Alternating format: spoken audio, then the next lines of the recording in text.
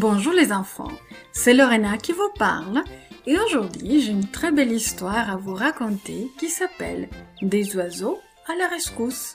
Notre verset à mémoriser dit « Mon Dieu vous donnera tout ce qui vous manque » et il se trouve dans le livre des Philippiens 4, 19.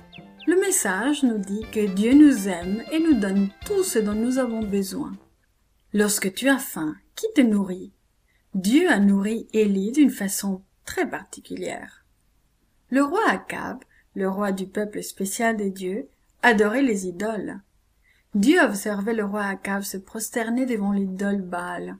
« Apporte-nous beaucoup de pluie, ô Baal !»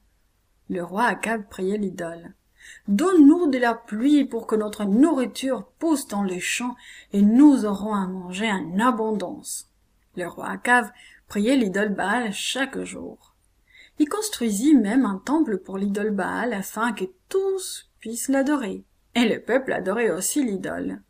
Dieu observait son peuple spécial. Y avait-il quelqu'un qui n'adorait pas Baal? Restait-il quelqu'un qui aimait vraiment Dieu? Oui, Élie. Alors, Dieu parla à Élie. Dieu lui donna un message très important pour le roi Akab. Élie rentra rapidement dans le palais du roi. Il parla d'une voix forte.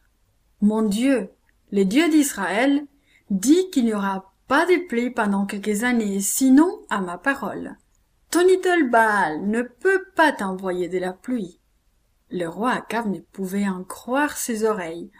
Sa bouche demeura ouverte de surprise. Avant qu'il n'ait eu le temps de réfléchir à ce qu'il allait répondre, Élie sortit précipitamment du palais. « Mais où dois-je aller maintenant? Le roi Akab va être très fâché, pensa Élie. Dieu parla encore à Élie. « Va vers l'est et cache-toi au torrent de Kérit, dit-il.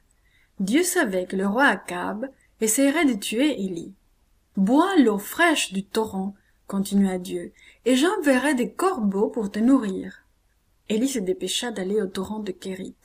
Il s'assit sur le sol et réfléchit sur tout ce qui venait de se passer.